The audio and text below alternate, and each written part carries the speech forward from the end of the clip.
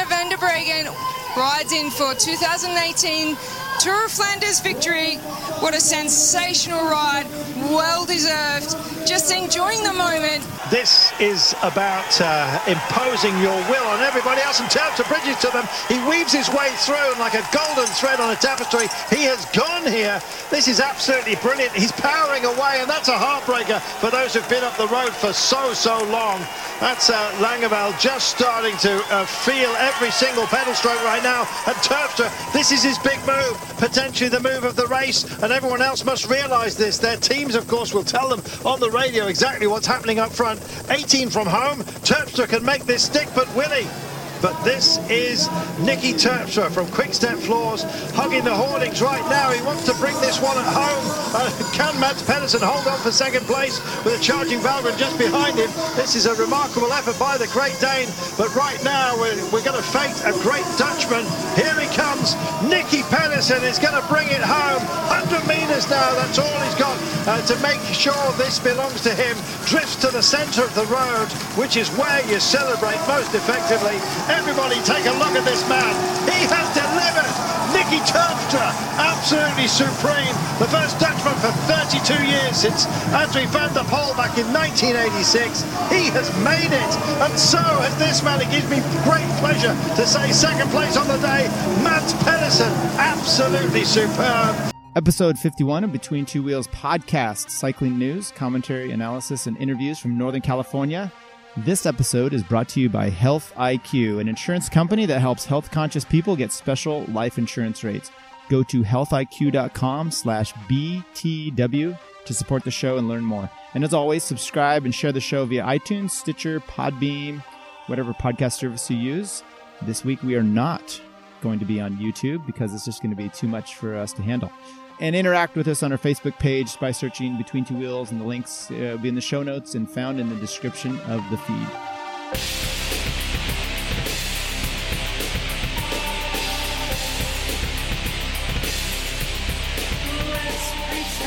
Welcome to this week's episode. I'm Tyler Yonke, one of your hosts. Chris Flower has joined me again. Chris, how are you doing? I'm doing great, and it sounds like I'm doing a little better than Kurt, who's under the weather again, unfortunately. Hopefully he's resting up and feeling better. Yeah, we finally got confirmation that he's alive, because he's been kind of skipping out on some of our group text, but get well, get better. Any bike-related activities for you this week? For this week, during the actual week, I jumped in a couple group rides, and this weekend we had some rain, so I've been kind of avoiding the bike as best I can. I might try and get out this afternoon if the sun continues to dry out the roads. We'll see how that plays out, though. Yeah. So we're sitting outside. You're going to hear some traffic here, but this is kind of just what we do on a weekend when we're not going to be in the office. We're out at a place, and we've picked a place right on Highway 50 in a median, it appears. So, all right, let's tease this one up. So here's some items we're going to discuss. Coming up, both men's and women's Flanders races ended with solo breakaways. We got País Vasco takes a quick step towards the French. And can anybody beat Quick Step in this week's Sunday's Paris-Roubaix? Locally, we'll dive into the NorCal racing calendar and including the Copperopolis debrief. I look forward to the upcoming races that matter and things that started to take shape with the bar back competition. We'll try to break those down. And again, we remind you of some of the races coming up on the NorCal calendar, the World Tour races, group rides, and whatever is set to come online near you. There's plenty, I'm sure. There's plenty. All right, let's take a look. So we had last week.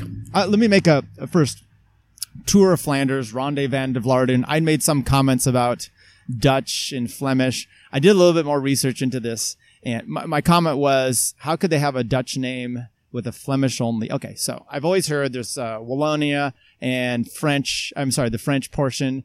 And then the Flemish portion of Belgium, and they speak Flemish there. They speak French. Well, evidently Flemish is just kind of a mix of Dutch. So Dutch is one of the languages of Flanders, of Belgium. So that's a good correction, and it's good that we can learn about cycling and different cultures on the show. Yeah, and we threw a little Nazi reference in there last time as well. So anyway, it appears that I prefer the Belgian to create their own language and move away from the Dutch.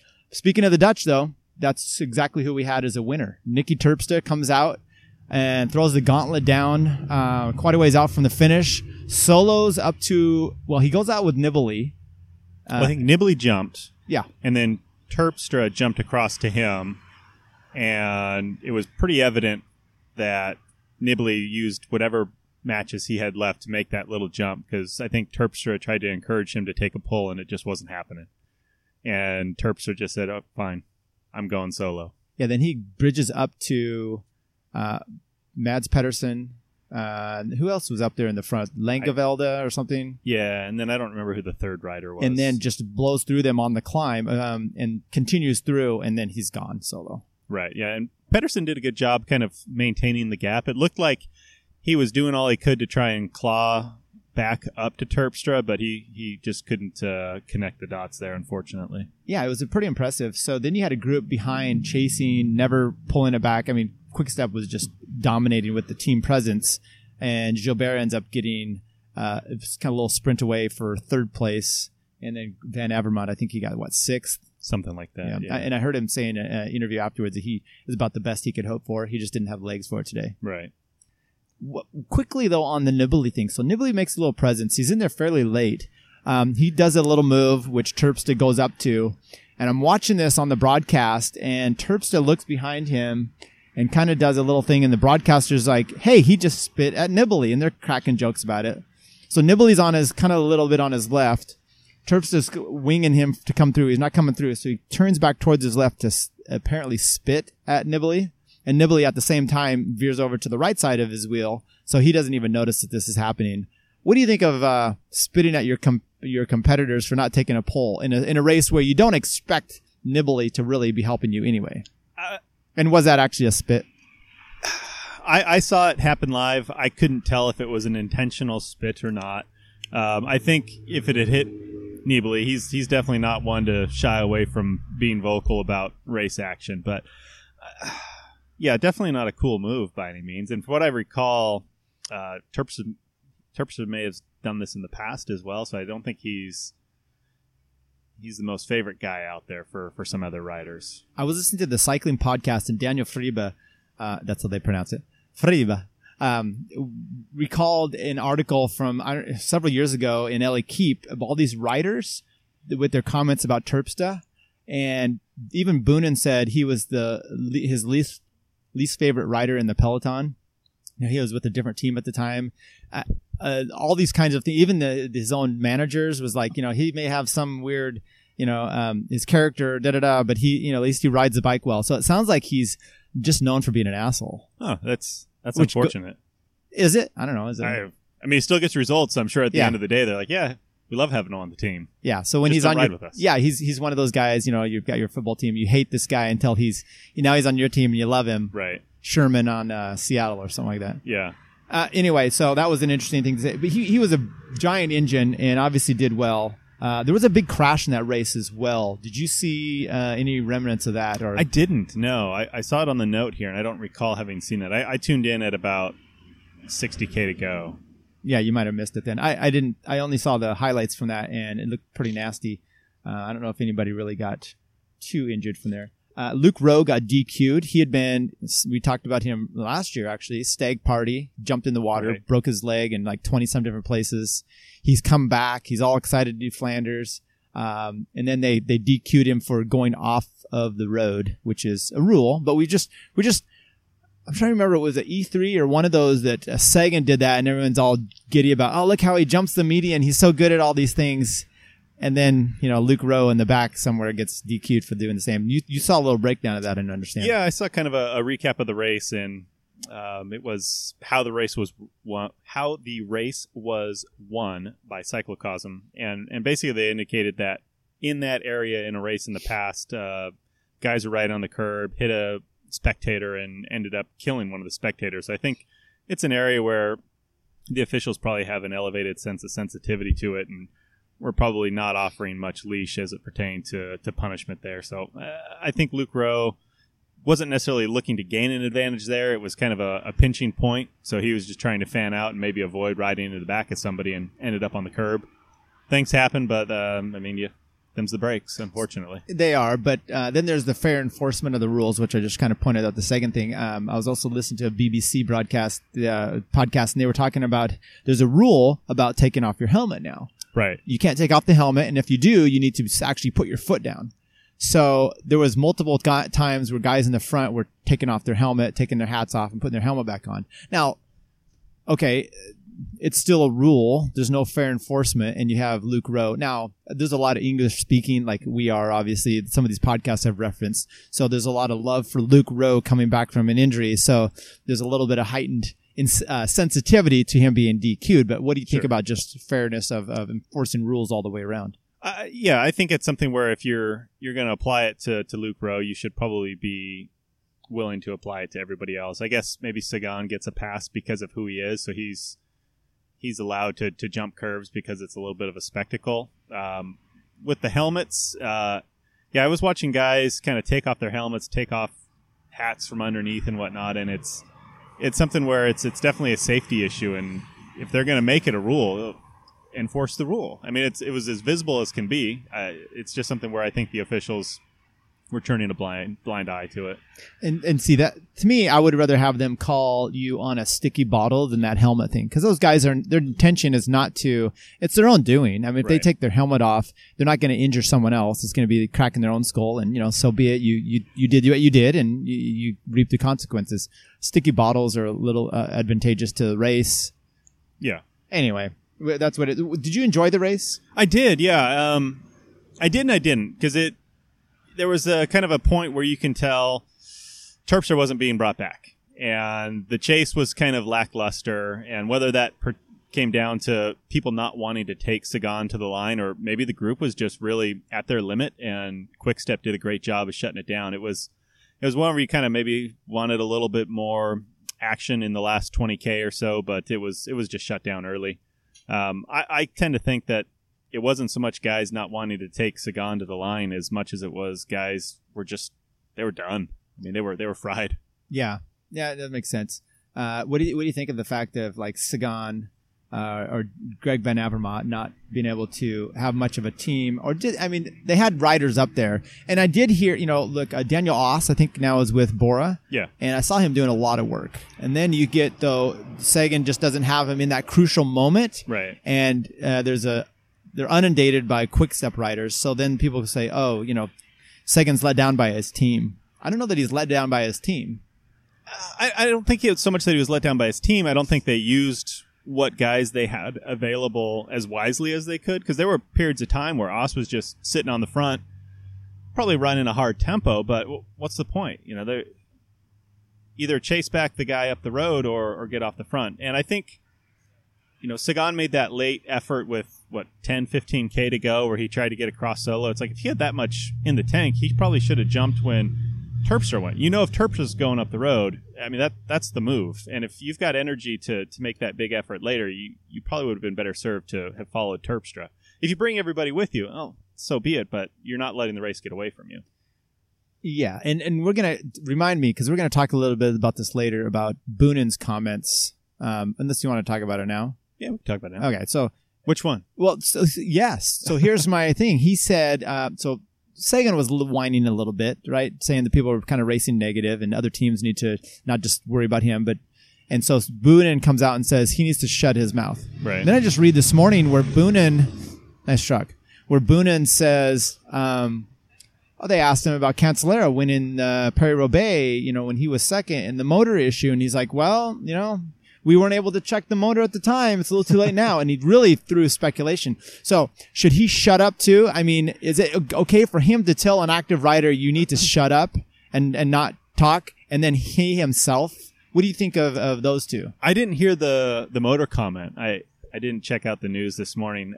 For the Sagan thing, I think his comment is probably a little more brash than it would be because they are friends. So I think he's probably got a different level of comfort than some riders do, where he can say, Sagan should shut up, because they're buddies. They'll probably exchange text or something later. But did you see what he said about him shutting up? He said Sagan doesn't, he oftentimes just sits on wheels. Okay, right. This is what he said. He just sits on wheels, and then he'll come and do kind of a show pull and then wave his arms. Do you believe that's true? After all the times we've seen Sagan taking people to the line and still beating them in sprints. I would say it's not necessarily true. In this race, it definitely appeared to be the case. And I think for Sagan, he's got to realize that, he doesn't need to take everybody to the line, but not everybody's going to be willing to take Sagan to the line. Oh, totally. I mean, it works both ways. So Avermaet can complain that, I didn't work because I wasn't going to take Sagan to the line, and Sagan can complain and say, I wasn't going to work because I was going to take Van Avermaet to the line. Then you both lose. Now, then think of someone like Sepp Van Mark, who's not going to probably beat Van Avermaet or Sagan in a sprint. Right. He's not going to want to take either one of those to the line. So He's what's the purpose, Yeah. And honestly, you've seen this, we talked about this last time with Sagan's ability to beat people in long races in sprints. Why doesn't he take them to the line? I mean, that's really his responsibility, I think, as a sprinter in that sense. Right, definitdon't And being the world champion, So he needs to shut up. He's got a little additional responsibility on his shoulders. Yeah. I don't know. It's hard to say. I mean, in the moment, I'm sure everybody was doing whatever they thought they could to best benefit themselves. Yeah. I imagine a lot of guys were just at their limit as well. Any takeaways from that race that you have in your mind? God, Terpster's a fit guy. And Yeah. Nibali's a fit guy. He just crushed Milan San Remo, 2-3 weeks ago? Yeah. And for Terpster just to ride away from him like he was, it was impressive. It was. And, we had talked about different types of riders being able to ride well. And Terpster was definitely one of those bigger motors, sit-down power. And I don't know what Nibali, he just pulled out of País Vasco with a big, bad saddle sore. Right, I saw that. So I don't know if that was leading up to... Anyway, I don't know what to say about that. His fitness from Milan going to, kind of waning from... But he got ridden off. He did, Flanders. Yeah. Oh, no, absolutely. And Terpster's a big guy where you think Nibali would be able to kind of sit in the draft for a little bit and maybe recover and contribute. But no, he just... It's hard to when you're getting spit at. That's true. You're trying to dodge that spit. The women's round, we had Anna van der Breggen of Boels Dolman cycling team. She took a convincing win, having just under 2-minute advantage with about 5K to go, and then held on to win by 1:08 over Amy Peters, her Boels Dolman teammate. And then in third, we had Annemiek van Vleuten of the Mitchelton Scott women's team coming in with the group there. I didn't see many highlights of that. I did watch a bit of it, and as far as the replay goes, and Anna van der Breggen was solo for a long time. I mean, she had this huge gap, coming in the last 500 meters. She's sitting up. She could have pushed her bike over the line. Maybe walk it across like has been done in the past. Yeah, done a bike spike like Horner did way back when. So it was very impressive for her. Too bad we didn't see Corn Rivera take a repeat there, but I didn't even see how she finished. I didn't either. I just I saw a couple comments from her where she just said, she wasn't feeling great. And with Van der Breggen riding away, there's not much you could do. She definitely was the powerhouse of the day. Yeah, it was impressive. Then they had the midweek classic, the Skill de Pries, and kind of the Paris-Roubaix prep race. It was 200 kilometers. This edition, it was just another chance for Quick-Step to show their competition, make fun of them kind of in 2008. Well, this one's like the Sprinters Classic, right? This is the Sprinters Cobble Classic. This is the Marcel Kittel special. He didn't have a great finish himself, but there was some controversy in this race as well. It doesn't seem to be a race these days without something. Well, let me just say who won. Fabio Jacobsen, or Jacobsen maybe, of the Netherlands. Probably. Quick-Step, of course, won. Yeah. So now I saw I tuned in, saw the last 1K, and then the feed kicked out about 400 meters to go. So I didn't see it. And then I looked back and saw who had won. But I'm like, who is this guy? Right. So tell us what happened and why he's the winner. Yeah, so it looks like there was some early activity in the race, a few moves, some splits in the field, and at one point there was two distinct groups in the field with about a 10 to 15 second gap between them, and we'll say Group A was coming up to a rail crossing, and they were able to get through, and in between those 10 and 15 seconds between Group A and Group B, the gates started to come down for the rail crossing. Oh. And a handful of guys in the second group were able to skirt through. A handful of guys from the second group started to skirt through when the rail crossing was coming down, which is a big no-no. And what ended up happening was everybody in that second group ended up getting disqualified, whether they were necessarily trying to cross or not. And a lot of folks were pretty irked about that because, they were following the rules. And this comes down to our earlier discussion about... Wait, so confused. So guys that didn't go through Yes. got DQ'd? Yes. Because they were in the group with people that were going through. So I think instead of trying to sort everybody out, they just said, "No, you guys are all done." Okay, that's bullshit. Yeah. So does that go down to finish your thought, and then I'm going to ask you about Groenewegen. Was he one of A or B in that mess? I do not know. I just know he was pretty irate at the end of it. His comment was, I'm not coming back to this race ever again because this is bogus. Well, now if he's one of the people that sat up and didn't go through, didn't break the rule, and did Right. exactly what you're supposed to, and he gets DQ'd too, I'd be pissed off. For sure. Yeah, definitely. With that all kind of said and done, it was looking like a really good opportunity for Kittel to win because all of his sprint competitors were out of the picture. Yeah. So with 10K to go, he was kind of at the back of the pack. And then I think with 5 or 3K to go, he ended up getting a flat, got back on the bike, and it was just too little too late to chase back on and contend. So it ended up coming down to just a really, really reduced field sprint in which Jakobsen won. Is there any way to beat Quick Step right now? Jeez, I mean, they didn't even have their. I don't think they were targeting the race for Jakobsen because I think he just happened to be the guy who was in the train at the time and went for it. So yeah, I mean, even their not top guys are taking the win. So they're definitely the team to beat right now. So, and when I say that because they're on fire. When we're going to talk about País Vasco, the Basque Country stage race that just finished this morning, and of 6 stages, you had Quick Step winning 3 of them. Oh wow! Yeah. So, we'll start right there. So, stage 1 and stage 2 are won by Julien Alaphilippe. So he's French. He takes the yellow jersey on stage 1. He wins it over Primož Roglič of Lotto Jumbo. And then he ends up kind of a repeat, little punchy finish. He's that kind of Valverde style, and he ends up winning stage 2 in a sprint over Primož Roglič again. So he's in the yellow jersey. Stage 3 is a little bit of it's more rolly, and it has a sprint finish. And there's hardly any sprinters there. Jay McCarthy, Bora Hansgrohe, ends up getting the win. So 1, 2, and 3, still no Spanish riders. This is a very Basque Country, oriented stage race. A lot of climbing, and those guys love to take it. So going into the time trial on stage 4, Julien Alaphilippe has the yellow jersey, and he ends up. And I'm watching this, and I'm seeing all the guys coming through, and Roglič is going to be one of the last guys, and you just know he's going to be able to put in a good time. And this guy is quite the time trawler, and he's been impressive with the little punchy climbs as well. So stage 4, you got the ITT, and so it's kind of interesting how this race is so climby, and then the time trial itself was so pan flat. So you have a pan flat time trial with basically climbing guys getting to duke it out on a flat time trial. How long was the time trial? I don't think it was particularly long, right? No, I'm at 19.4K. Yeah, and then Roglič still put 2 minutes on his nearest competitor. Is that right? Well, he won the time trial.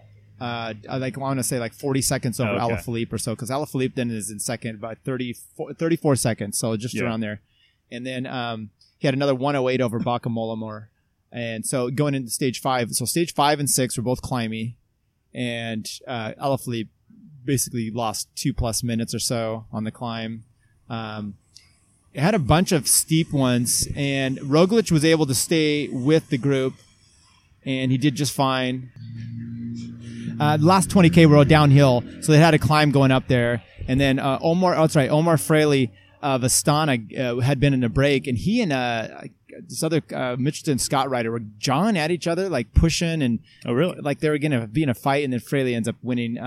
But Julien Alaphilippe gets dropped. He loses like 2:55. Roglič ends up getting second again, so he's got 3 second places on the week, and has a pretty sizable lead over everybody going into today's race. Now, today's stage 6 was pretty interesting. It was only 122 kilometers, and it started. The first categorized climb finished at 6.2K into the race. Yeah, and it was like a 3-kilometer climb. So you're basically from the gun having a big climb, and then you've got 8 categorized climbs. You got a Cat 3, a Cat 3, a Cat 3, a 2, a 1, a 3, and a finish on a 1 that was just really steep. And then the last 2K were kind of a downhill little thing. So you go into today, and Roglič ends up crashing in the first 5 kilometers. Oh, wow. So he basically then wastes his whole team trying to get him back up to the group. And I think he didn't get back up to like 60K to go. His team's decimated. The field had kind of mellowed out, and the breakaway was established. Then you end up Enric Mas with the Ghent and a few other guys in a break. And as they hit the final climb, Enric Mas takes off. He's Spanish, quick step rider. He ends up holding on the lead about the same distance he had from the start. Well, actually, he got 12 seconds up on Landa, who ended up coming out of the group.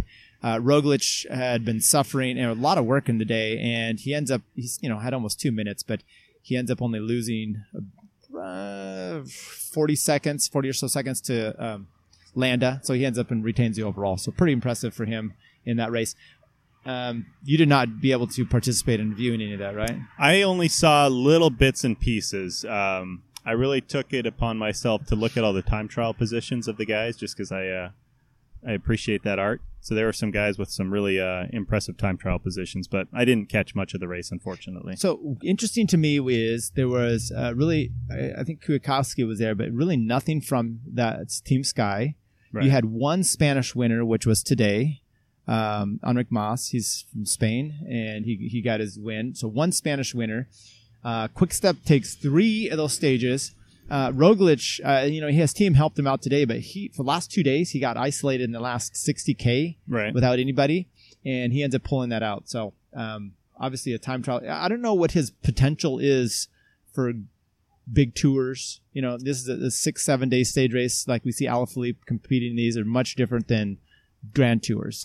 Yeah, and it seems like in the Grand Tours, they really stack the big climbing stages back to back to back. And maybe Roglic or Alaphilippe or Kwiatkowski can do 2 of them in a row. But when you start stacking them up, I think that's when they've got to give way to the Froomes or the Nibali or Nairo Quintana, those guys that are just pure climbers. Yeah, and once again, you've got... It's funny, I was listening to, I don't know why I was doing this, but I punished myself, Lance Armstrong's podcast about Flanders, and he was talking about their dominance, and then he makes the comment, what this team is really, they're poised for the classics, right? And then you get a race, he said specifically, the Vuelta or the Giro, and they're nowhere to be seen. Well, that's not really true. Alaphilippe, actually last year, didn't De La Cruz, that was with them, I believe he got third? Sounds right, yeah. Or somewhere around there in the Vuelta. So they have some presence, and Enric Mas, I think, had some good showing in the Tour of Spain as well. Now, granted, they're mostly a team for that, but it's they almost have 30 wins. I mean, that's impressive for the season. Yeah, it's disgusting. So now, just to kind of backtrack to Scheldeprijs, I was doing a little bit of background reading here while you were talking about the stage race there. So it looks like with the rail crossing incident, the one group got through before the rail crossing started to come down, and as the second group was just entering the rail crossing area, the barricade started to come down. So there's really not much you can do in that situation. Yeah, what do you do? They're coming down. But those are the guys that got disqualified. Okay. So it was kind of like you can't stop and go backward. So you're just victim of circumstance, I guess. It seems like that's what kind of upset everybody is, we're already in that region. We can't stop, so. Now, anyway, we might need to do some research on their crossing, because I think over here in the States, you get you start to see the bells and whistles, or the bells and the lights kind of flash right before the things start to come down. So is that something that's happening as they're in the crossing? Is it happening beforehand? Is there giving any warning that the things are going to go down? I don't know. That's a tough one. It's a toughie. Definitely an interesting application of the rules, but... All right. Any winners and losers from the World Tour stuff that we've just had in the last few weeks? Is it fair to pick Quick-Step? Sure. as a winner? As a loser? That's a little odd. No, like you pointed out, they're just the absolute dominant team right now. They've got a couple more of their target races, I'm sure, coming up, so we'll see if they can't keep that track going. So you got them. I'm picking Primož Roglic, easy for me to say, right? As a winner. He with the ability to time trial and then stay on top with the climb, and then today to see him go down and see him physically go down, and then see him not go after these guys and they're attacking. You got Quintana and Landa, 2 stellar guys attacking out of the group, and he just lets him go and just kind of does his own pace. It's pretty impressive. I don't know what like I said, I don't know what his possibilities are going forward, but he's definitely a winner. How about a loser? It's always such a strong word, loser. I like it though. It's a good. Should we do something really dumb like the big ring and the little ring and yes. like some? Who's cross-chained? Yeah. I would go with Sagan. It seems like he didn't come out in a great light after Flanders, and in my opinion, he kind of missed the boat a little on his opportunity to win there, and we'll see how he rebounds tomorrow at Paris-Roubaix. It's hard to pick a loser, but I'm going to pick Boonen for sticking his nose into it. I didn't see the context of that. Was he asked, or did he just kind of go on a show and start volunteering all of his thoughts? Or yeah, I think it's due to the fact that Flanders and Roubaix are coming up, so he's getting some press interest. People are asking him questions, and they asked him about the motor thing.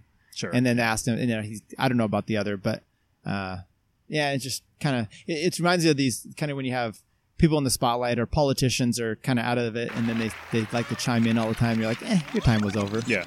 I'm not really interested in your point of view. But he's obviously, everyone's interested in point of view because he won those races a bunch. How about things that make you go, Primus, I'm gonna say this. So I was interested. I'm like, they keep talking about Roglic being a former ski jumper. I remember last year in the Tour de France they were talking about that. So I'm like, then he crashed and it changed his career. So let's see if we can find this. So I don't even remember growing up. For me, there was Wide World of Sports, and they had the thrill of victory, the agony of defeat, and it showed this guy coming down for a ski jump and then falling all over the start house, or the jump house, and kind of crashing over. And Jim McKay, in his voice talking about this. So I'm looking up and I find the video of him jumping, the one that I guess ruined his career. Primo. Okay. Yeah, you should see this thing. It is the most treacherous. It makes the other look like my grandma just falling off, sitting down on her skis or something like this, because he's fully in the air on a ski jump. He's like midair. He starts to tip over the front of his skis. Oh, no. He dips down and then he crashes, and then those skis are still stuck to him. They're not like quick release type ski bindings that we typically have. Yeah. And he starts tumbling and turning, and those skis are still attached. It is brutal. It's pretty intense, actually. I could see. Well, I'd be curious to know what his thoughts are. I mean, it's always tough to go up and talk to somebody about crashes. Be curious to know what was a more painful crash, that or his worst cycling crash thus far. I mean, you don't know which one that is. No, I don't know which one it is, but it just seems like he's not changing sport to something where injury is no all that uncommon. So no, it might have been, and I need to probably research more, but maybe the injury was such that he just got into. Who knows? Maybe he didn't like hurtling, hundreds of feet in the air anymore.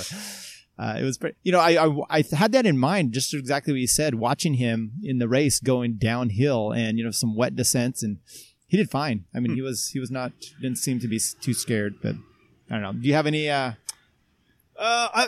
be interested to see how Lotto plays, Paris-Roubaix tomorrow with Boonen on staff as a special consultant to them. They definitely seem to be a little short-handed. Not leading too much into the Paris-Roubaix preview, but I don't think Benoot's racing. Correct. Greipel's injured. It seems like he's a special advisor to a team that doesn't necessarily have a targeted leader. So be curious to see how it shakes out for them, if they can maximize what they've got. You mentioned here, you just wrote this on here, and I'm just kind of also works to clear Froome's name. What are you talking about in there? So he came out, again, offering an opinion. He basically said, salbutamol, that shouldn't be a problem. That's not a big deal at all. Everybody needs it if they've got asthma. So he seemed to be offering some comments that defends Froome's adverse analytical finding.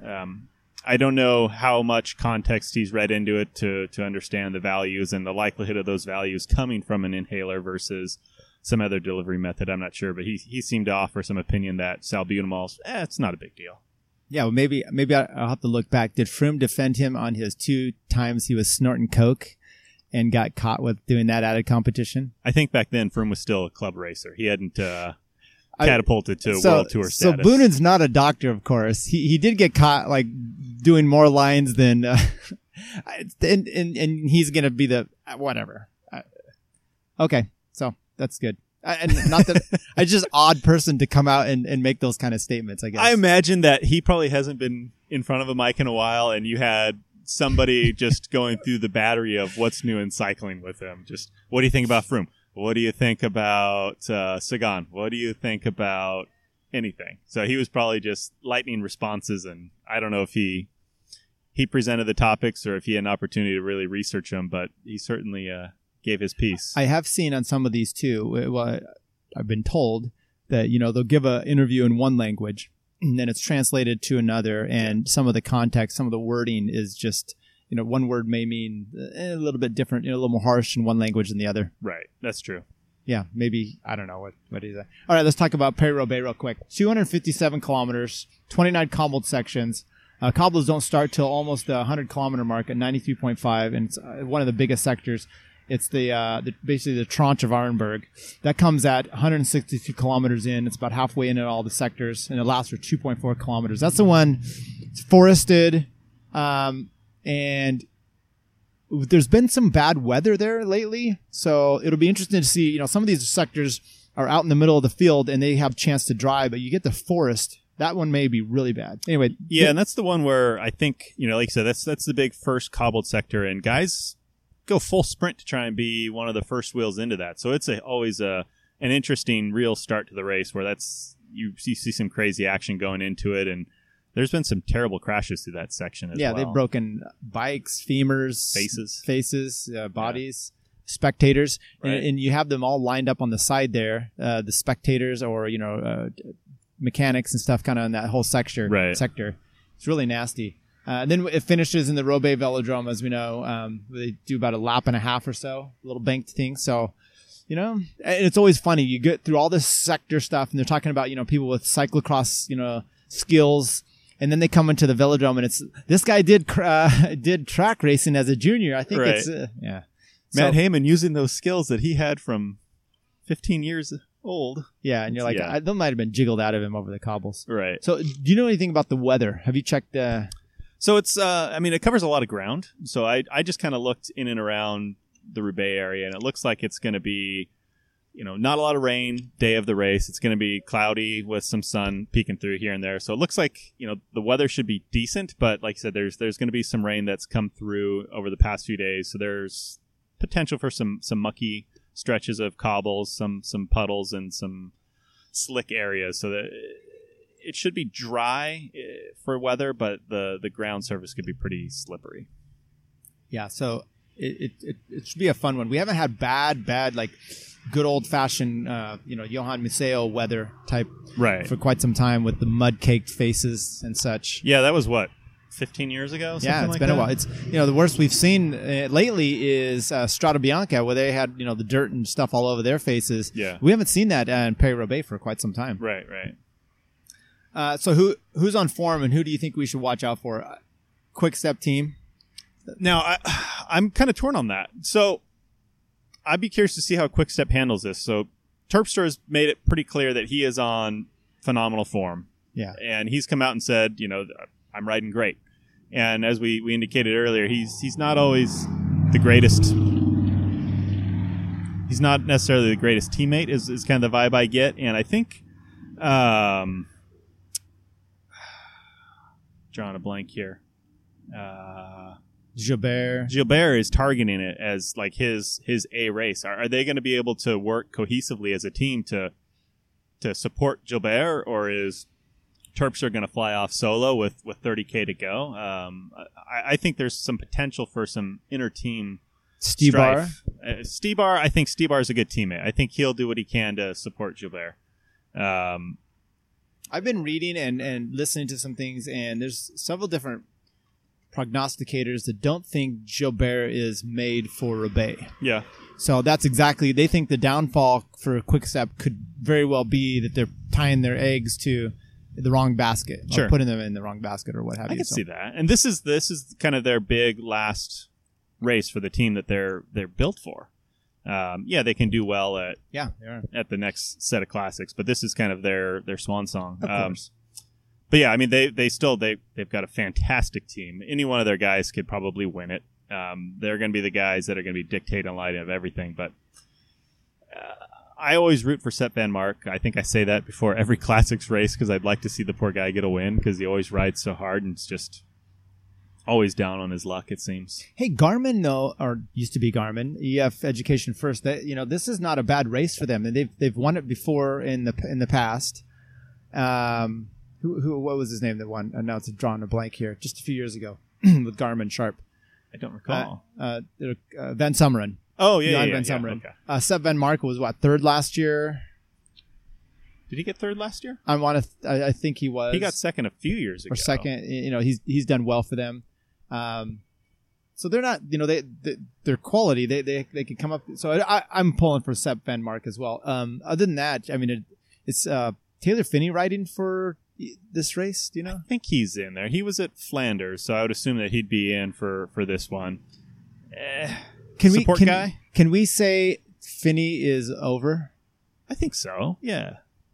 Would anybody else? I mean, his pedigree from his past helps him out, but should he even have a contract? Should he have a contract anymore? I was thinking about that this morning because I'm like, he's like nowhere. The place he is on social media or someone's doing a video of him. He's making a joke, but I don't know what's he done. He was supposed to be this big rider, and I know he had an injury, but come on, Valverde came back from his. That's he's winning still. He was eating some fries after Flanders. I saw a video of that. I mean that got the name in the press. So yeah, I don't mean any ill will. I think we just have high expectations, and I'd like to see something from him. So maybe he's doing some support. You just don't notice.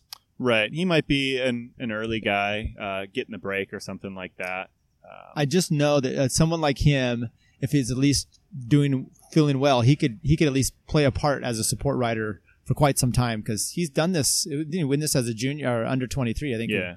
So, but other than that, I think everybody else is peaking just right for the race. Everybody that wants to win it.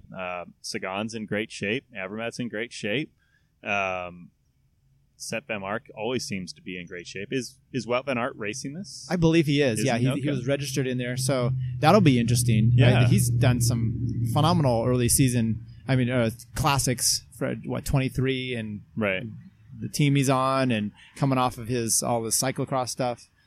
Tish Benoot is not. He's not. I think he's saving himself for the Ardennes, right? Yeah, and do you think we'll have a French winner? We've got Oliver Naesen, maybe Arnaud Demar, two guys that possibly they haven't won for years. I don't think so. With the team that Quick-Step has there, I don't think they're going to let it come to the Velodrome with a sprinter.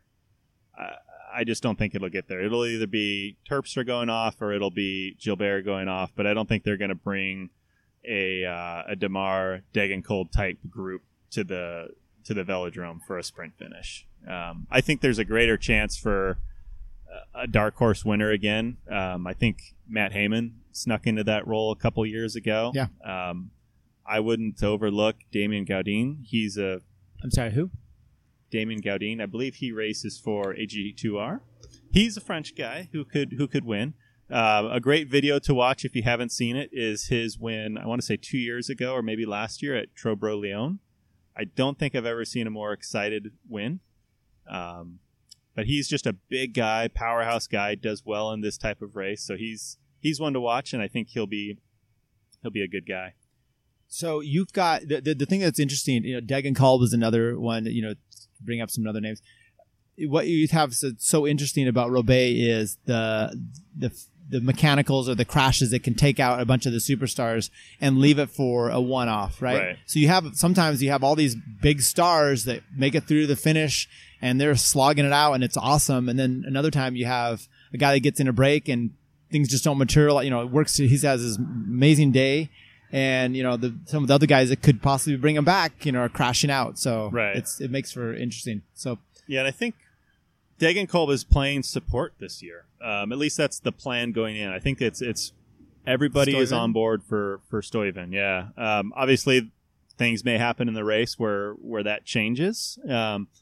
But yeah, from what I've read, Stuyven's the guy. I believe the team's all riding on disc-wheeled bikes, so that could be an interesting challenge in the event they run into mechanicals or flats. Yeah. But especially when you see out there's random people. They'll have your mechanics at random spots and sectors just holding wheels. right. You don't really have a follow that you normally would have. Yeah. So it's a different aspect there. So yeah, that'll be. And I was talking with Brian Zimney actually yesterday, just through one of the social media platforms, and he was Snapchat. indicating, we were sharing pictures. I have zero experience with disc, none, not on a mountain bike, nothing. He was saying if the dish on the bike is off just a tiny bit, you're kind of out of luck. So if any of those guys are getting flats, they're going to have to get a wheel from the car that's probably pre-selected for that bike, and the delay associated with that, I think, could be huge if it comes down to a real critical moment in the race for one of their riders. So it's a brave approach to take. So we'll move on here, but I'm just wondering, some of the aspects, the reasons why you use disc brakes. Inclement weather is a great reason, I imagine. Mud and stuff in the brakes, and if that's not an issue, why are you running those in Paris-Roubaix for exactly the reason you're talking about? So many times you're going to have a mechanical, you're going to have a teammate drop back and give you a wheel or whatever, and maybe they've been practicing in the hotel rooms. Maybe, but at the same time, where in Roubaix are you needing to really have good brake modulation? Well, that's yes. Other than looking to sell more bikes, because there you go. And you said it. Your guys are on the bike. So I think we can look at a few things. I'm going to be interested in obviously the winners and losers of that. The weather is going to be a big deal.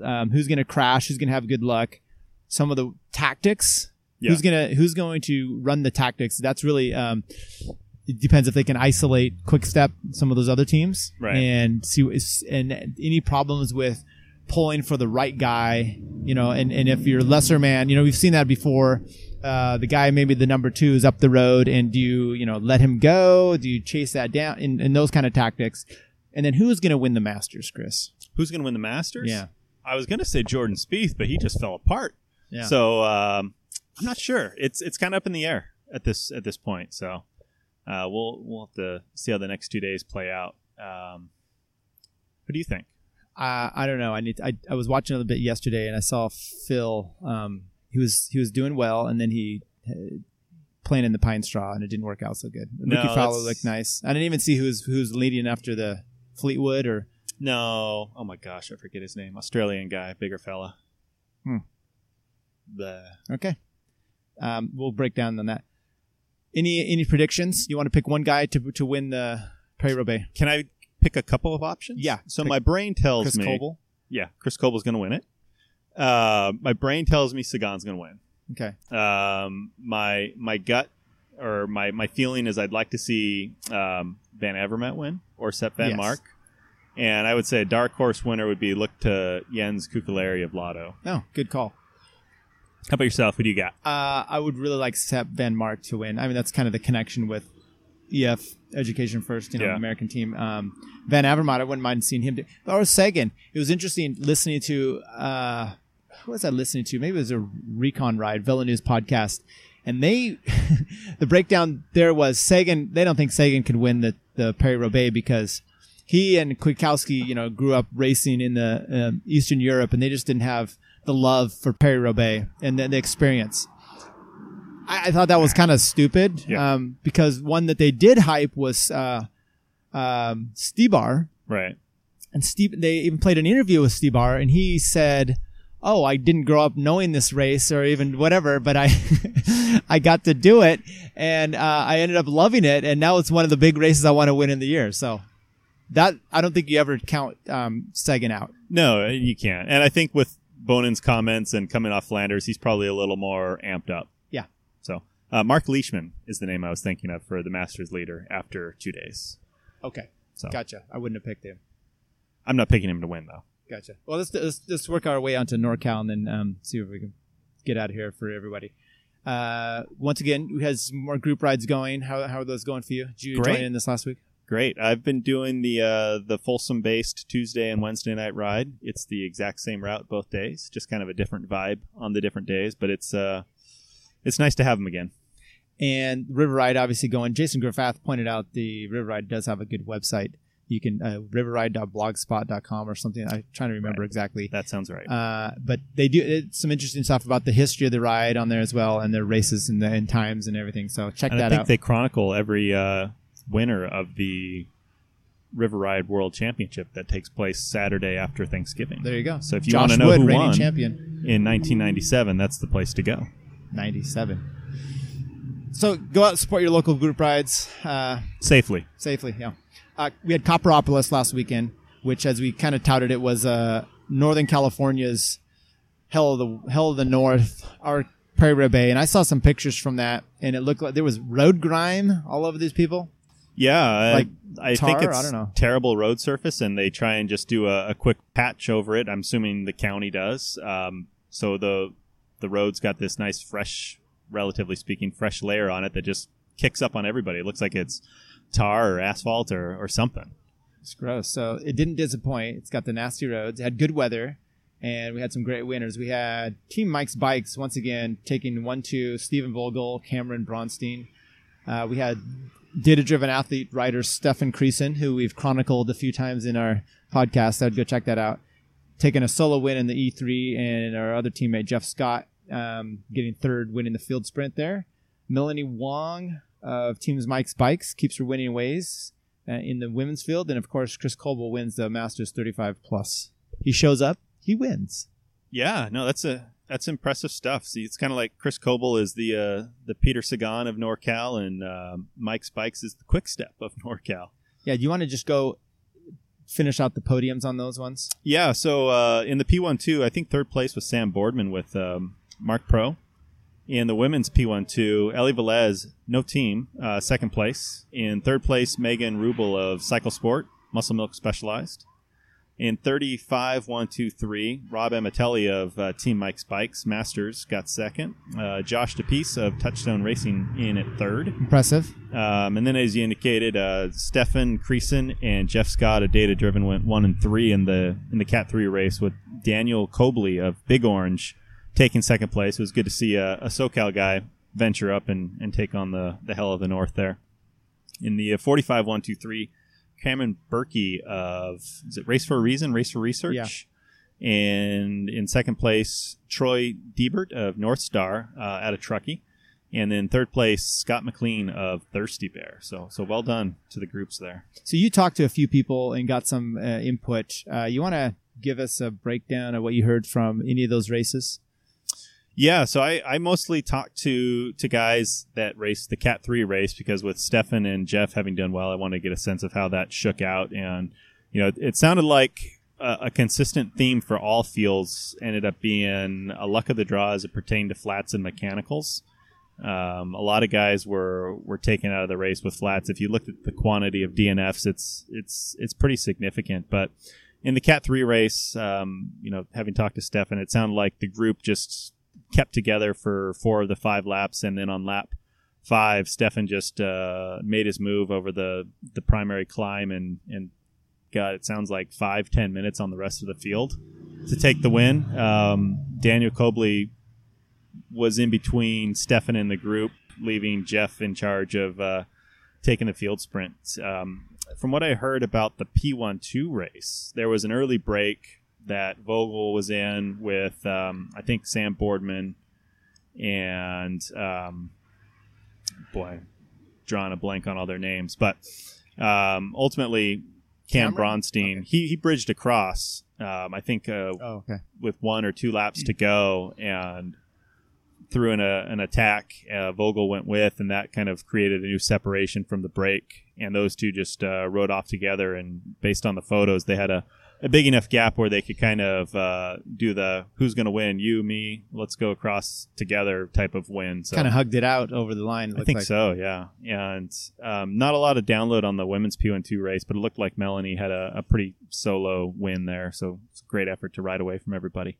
And as far as Chris Coble goes, he is he's a champion. Yeah, definitely. He it looked like he and Amatelli came to the line together, with Coble getting the jump and winning the field sprint, or not field sprint, but winning the 2-up sprint there for the win. Yeah, impressive.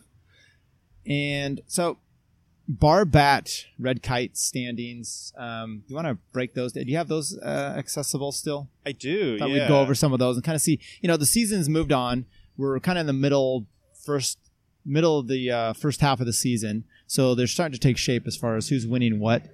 And I thought we'd just at least give those people some credit and kind of see where the different riders are starting to add up and stand out and stack up. If you don't have it, we'll just... I do. Just give me 1 second here. It's... Okay, so we'll talk about that. We can dump on all those people who hate their families by spending all their time training. No, we've got it up here. So we'll look at the bar, which is the individual riders. We'll go top 5 for a few categories here. So P12, 5th place, John Franz, Davis Bike Club. 4th place, Jeff Bichek from Davis Bike Club. 3rd place, Chris Reichert, Team Mike's Bikes. 2nd is Jason Hammond from Sun Power Racing. And 1st place, Jeff Linder with Tarun Elite. He's got it's like an 8 or 12-point lead over Hammond and Reichert, who are tied at 61 points. He's been pretty consistent this year. He has, yeah. Women's P12, 5th place, Marissa Axel with JL Velo. 4th place, Shelby Trammell with Cycle Sport. 3rd place, Hannah Mug with DNA Cycling. 2nd place, Ellie Velez, no team. 1st place, Melanie Wong, who's been really consistent. Team Mike's Bikes. She's got, looks like a 28-point lead over Ellie. That's pretty impressive, Ellie sandwiched in between those two riders. Yeah, no, she's been riding really well. She hasn't been riding very long either, just the last few years that I know of. That sounds about right, yeah. Cat 3 in 5th place, Morgan Cole with Sun Power Racing. 4th place, Brian Kellison, Penn Velo. 3rd place, Jeff Scott, Data Driven Athlete. 2nd place, Stefan Creason, Data Driven Athlete. And 1st place is Yatwa Mitchell, no team. So I know both Stefan and Yatwa recently upgraded to the Cat 2 rank, so they'll be culled from those point tallies, I think, in the future. Do they get pulled, or do they just kind of stay there? And I think they stagnate, and in all likelihood, the you're guys not going to add them more. So Jeff Scott may be able to move up before he upgrades. We sure hope so. 35-1-2-3, Chris Ott with Pete's, Michael Claudio with Thirsty Bear, Jeremy Cottle with Touchstone, James Enright with Tarun Elite, and surprisingly, Chris Coble with Olympic Club. He's got a 16-point lead over James Enright. So how are we doing in there? Are we in the... don't go that deep. Let's go to the BAT. That's the team then, right? Yeah. So BAT is best. Or did you finish those out? I'm sorry. Yeah. Okay. So team P12 men's. Davis Bike Club 3rd, Mike's Bikes 2nd, Tarun Elite 1st with a big lead over Team Mike's Bikes. I think Mike's Bikes is just kind of dipping their toe into some of the NorCal races. So and gravel grinders. And that as well. Women's P12, Jack Ruse in 3rd, JL Velo 2nd, Team Mike's Bikes 1st. Men's Cat 3, Team Mike's Bikes Development Team is 3rd, Penn Velo 2nd, Sun Power 1st. And in the 35s, we've got Thirsty Bear 3rd, Mike's Bikes Master 2nd, Pete's Coffee 1st. Yeah, impressive stuff. We need to talk to Pete still. We do. We need to talk to Tarun. We need to talk to a bunch of different teams. Touchstone. So we should be reaching out to those, or they could be reaching out to us. I know hey, Zimney, we've been trying to get you on the show. So if you don't want to show up, maybe we bring someone else. We should offer to go to Zimney. At his work. Just sit around his desk and ask him questions while he works. We can stalk him and just catch him on the bike trail. That's true. Cal Erdman could come with us. All right. The upcoming races, we have some. Did you want to do Red Kite? You talked about that before. You said it was blocked from work, so you didn't want to. I didn't pull it up. Okay. We know Travis Retzer, our teammate, was leading the 35s for the Red Kite. Let's not advertise that, though. Then guys are going to target him and chase him down. Well, it's kind of hard to not, if they look at it. Okay. I don't know. But yeah, he's in the lead in the 35s. And with that said, any Red Kite Omnium races coming up? Well, there are. Let's talk about that. So you have Winchester. We talked about this before, but we have Winchester on Saturday, and then the Auburn Crit on Sunday. So those two, I believe they're smash them together as an Omnium. Two different teams. They're putting those together, but Red Kite's kind of overseeing both. So they're rolled into the Red Kite Omnium themselves. Oh, that's what that means. Yep. Gotcha. Yeah. So it's not an Omnium weekend. No. So it's rolled into the bigger Omnium. So, if you are chasing Red Kite points, these are two really good events to try and make your way out to. So you had a conversation with the Red Kite guy. Is that correct? I did, yeah. The women's that we had talked about last week? Oh, no, not Red Kite. No. It was with the host team, Victory Velo. Oh, okay, Victory Velo. Gotcha. So they brought the race back last year, I think. They had been gone for a year or two. They had a short lull, so they brought the race back last year, and they're trying to grow it into a big event, and it sounds like there was just 4 women racers in the P12. I believe that's correct. So with that race going up against Michelob's, the Michelob Ultra Sequoia Cycling Classic in Visalia the same day, which is a big money race, part of the American race calendar. I think they're struggling to create a field that's not going to have any turnout is what it sounds like. So, I mean, I think the right decision to kind of keep the race going and keep the flow going and grow interest from the local businesses that are kind of having to shutter their doors for the day. So it's a tough call, but I think it's probably the right call for them. Yeah, it sucks. I don't know if what you can do.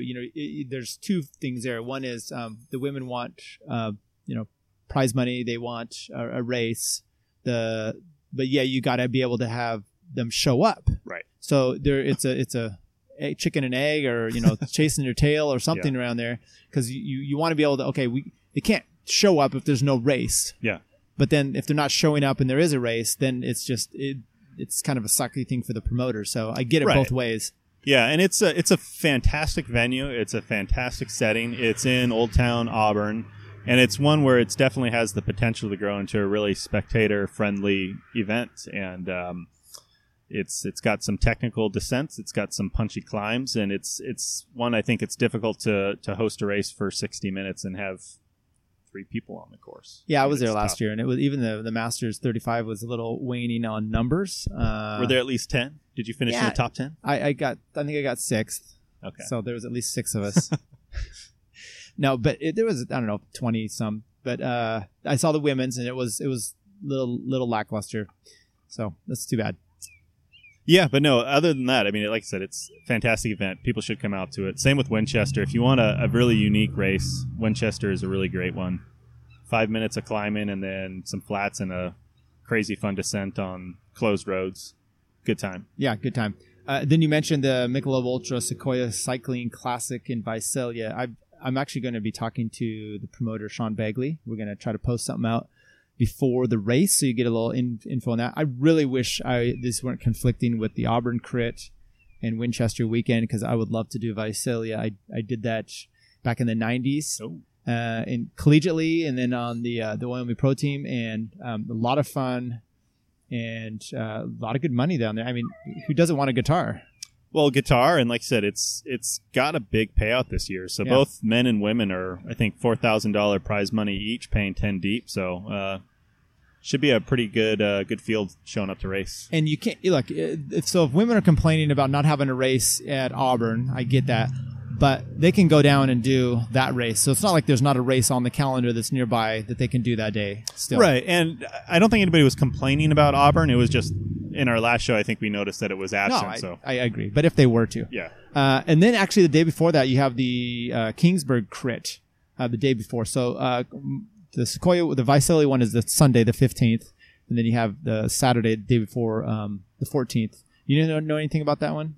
It's kind of nearby that. I've been to Kingsburg once. Cool little town. It looks like it's a fun crit. The prize money pays, I think, relatively deep, and it's an interesting approach where they're doing kind of an escalating prize money based on racer turnout. So the more folks that come, the more money you can get. Any racers, pins, stickers given out as prizes that I don't think so. No. Promoting? Okay, that's pinwheels. Yeah, put them on the bike. That's a different thread that we had. And then we have coming up. Just name a few little items here. Sea Otter, and I guess it's not just for mountain bikes anymore. They have, or is it? I think it is. Yeah. Okay, never mind. I think that's the primary interest. All right, we'll skip that. Red Kite number 7 on April 22nd. Mike's Bikes Cats Hill Crit on the 28th. I am planning on doing that. Wente Road Race the day after on the 29th, and Salinas Crit the 29th as well. Any interest in any of those for you? The ones you just ran through there. I'd like to do Cats Hill. That's a great storied race, and I've never made it down there to participate. So it's one I'd like to do. Not too far from where you grew up, so yeah, it's just over the hill from the Monterey Bay area, so it'll be halfway home. Yeah, no, I love that race, and I will do my best to get there. Collegiate Nats coming up for those collegiate riders in May, and then we have the Golden State Race Series. That's a fun one. I enjoy that. Yes, so we're going to try to talk to some promoters for that as well to get some interest. So, any big winners on the NorCal thing that you've had the last few weeks? I guess, just Copperopolis. Mike's. Clearly. Yeah. I kind of jokingly refer to them here as Mike Step. Kind of a play on Quick Step. I mean, they're they're proven to be the powerhouse right now, by far and away. I'm going to take the homer route and go with Stefan Creason winning the Cat 3 by a dominating fashion. I think was it you Chris, that talked to Crichton? I did, yeah. His dad or something like that about the race. Yeah, I ran them on the bike trail. And what did he say about that? He was pretty impressed. Creighton's dad, he was in the wheel car following. He's like, oh, saw Stefan's move. Was like, I should probably follow him because it looks like he's going to have a sizable gap. And if he were to get a flat, that would just be terrible. How far did he go from the finish? Do you know? I don't know. I don't know the course very well, but it sounds like he made his move kind of on the climb, wherever that is. Okay. Either way, it just looked like he had posted up solo. There's no one in view. He had a dominating race, and that's the way you do it, right? I want to upgrade. You don't just get the last points available. He crushed it in a really tough race. Right. Way to go out in style. Yeah, definitely. Yeah. Definitely. Any losers? I'm going to go with everybody that signed up for Turlock. That race got canceled because of just terribly low pre-reg numbers. It's tough for a promoter to put on a race when you don't know who's coming out. And it looked like the 45-plus field had a pretty sizable turnout with 20-plus guys registered. And we're sitting outside right now. I'm in shorts and flip-flops, so the weather shouldn't have been that big of a deterrent for guys making the decision whether they should or shouldn't race. So it's second. I mean, the Madera stage race got canceled, kind of in that same valley area, and bummer. I mean, what are you going to do? It sucks for a promoter and people that are putting the race on, and racers that did sign up for it. And I can't really be that upset at people that didn't sign up because I didn't sign up either. No, and that's a pretty good race, actually. I just don't like the drive out, and because I've done it with when we had that districts a few years ago. It's pretty good race. Any losers for me? That's you. I just did mine. I don't even have it. Let's be positive today. That's not fair. No. All those that I'm going to pick one, and it's not him. It's just a situation. I saw a picture of Larry Nolan, who we talked to. Ooh. I think his bike or the wheel was definitely just destroyed in Copperopolis. So they'll never like to see that. He's not a loser, but it's a loser situation. So on the positive side, he was in the back of a truck with a smile. So it looks like he went uninjured, which is a good thing. Yes. So Chris, before we finish, what's the most bikey thing you're going to do for the rest of the day or the weekend? The most bikey thing, I'm going to try and take care of a little bit of the preload on the hub bearings on my rear wheel. Okay, I thought you were going down. They got a little bit of a rattle going right now, and I'd like to tighten that up because it's obnoxious as all get up. How's your fitness panning towards for next weekend? Are you looking good, or is it? No. Is it okay? No. Like if we could eliminate the climbs at Winchester, I think I'd be in great shape. If there was just a flat section and a descent, and we could take some kind of tram up the climb, I would be good. That's called downhill. Oh, okay. I need to look into a different sport then. No, the weather's been kind of the Roglic route and start jumping. The weather's been kind of keeping me off the bike a little bit, where it's roller coaster fitness right now.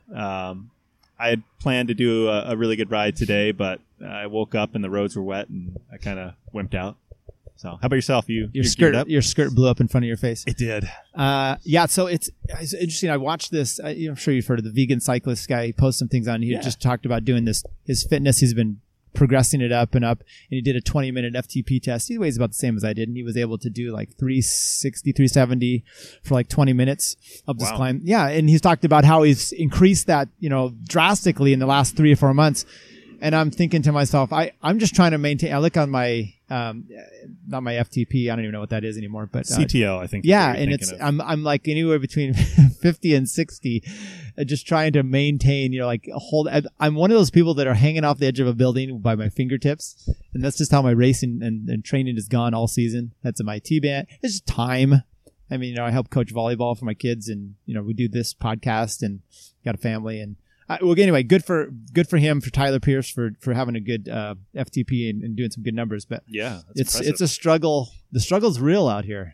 It is. I know we did Winchester last year, and I think we ended up in a off the back team time trial. So yeah, let's try and avoid that this year. Well, I ended up with you guys. Was it with you and Kurt? Yeah, I was in a different group. Yeah, I don't know if I caught you or you caught me. I think you started 5 minutes ahead of us. Oh, I don't think that's true. Maybe 10. I don't think that's true. Okay. I don't know what it is. I ended up pretty good up there because we didn't have a lot of riders. It's always a silver lining. Yeah, that's why it's great when you're ride tunnel. Then I was like, hey, 6th place. I was right there. No, literally, I'm gonna say this real quick. So there was, I think, maybe 12 in our group. Okay, and when there's that few people and one or two guys kind of like starts to jump, and then another one jumps to bridge. At some point, you're no longer the field. You're dropped just by people breaking away from you. Yeah, and that's what happened. And there was 6 of us, and we tore off from everyone else, and we never saw them again. But at some point, it was like 2 or so to go. I couldn't maintain the pace of Dan Bryant and whoever else was up there. So it's interesting when it can be almost worse when you have a small field. Definitely. Nowhere to hide. Yeah. Would it be poor form if I just went up and played golf instead? Have you played that golf course? I haven't. I have played there several times. I really love it. A lot of elevation changes. Right. I even shot well there once, losing like 10 golf balls. Wow. Just because, I don't know. I had a good day, but yet I didn't. I was going for everything, Yeah. So, no, it's a fun course. Check it out. All right. Anything else for you? That's it for me. Just looking forward to the Auburn Winchester duo. It's a cool location, cool races. So should be fun. Yeah, it should be. So enjoy everyone. Go out and support some local races if you can. I told you, I did both of those races last year simply with Bad Fitness, simply so I could be a part of supporting them because I wanted to do them someday when I do have good fitness. Next year. Maybe next year, yeah. All right, that's it for episode 51. If you want to get in touch with us and be notified of our podcast or whatever you have in mind, you can find us on Twitter, the B at B2, the number 2, W_podcast. Same with Instagram. Facebook is Between Two Wheels, the number 2 wheels. And our email, admin@betweentwowheels.com. Anything else for you, Chris? I've got nothing. Just enjoy the weekend. Hopefully that's the end of our rain. Yeah. Thanks for showing up. Hope you enjoyed your tacos. I did. They were delicious. All right. Delicious. Thanks, everybody. Bye. Bye.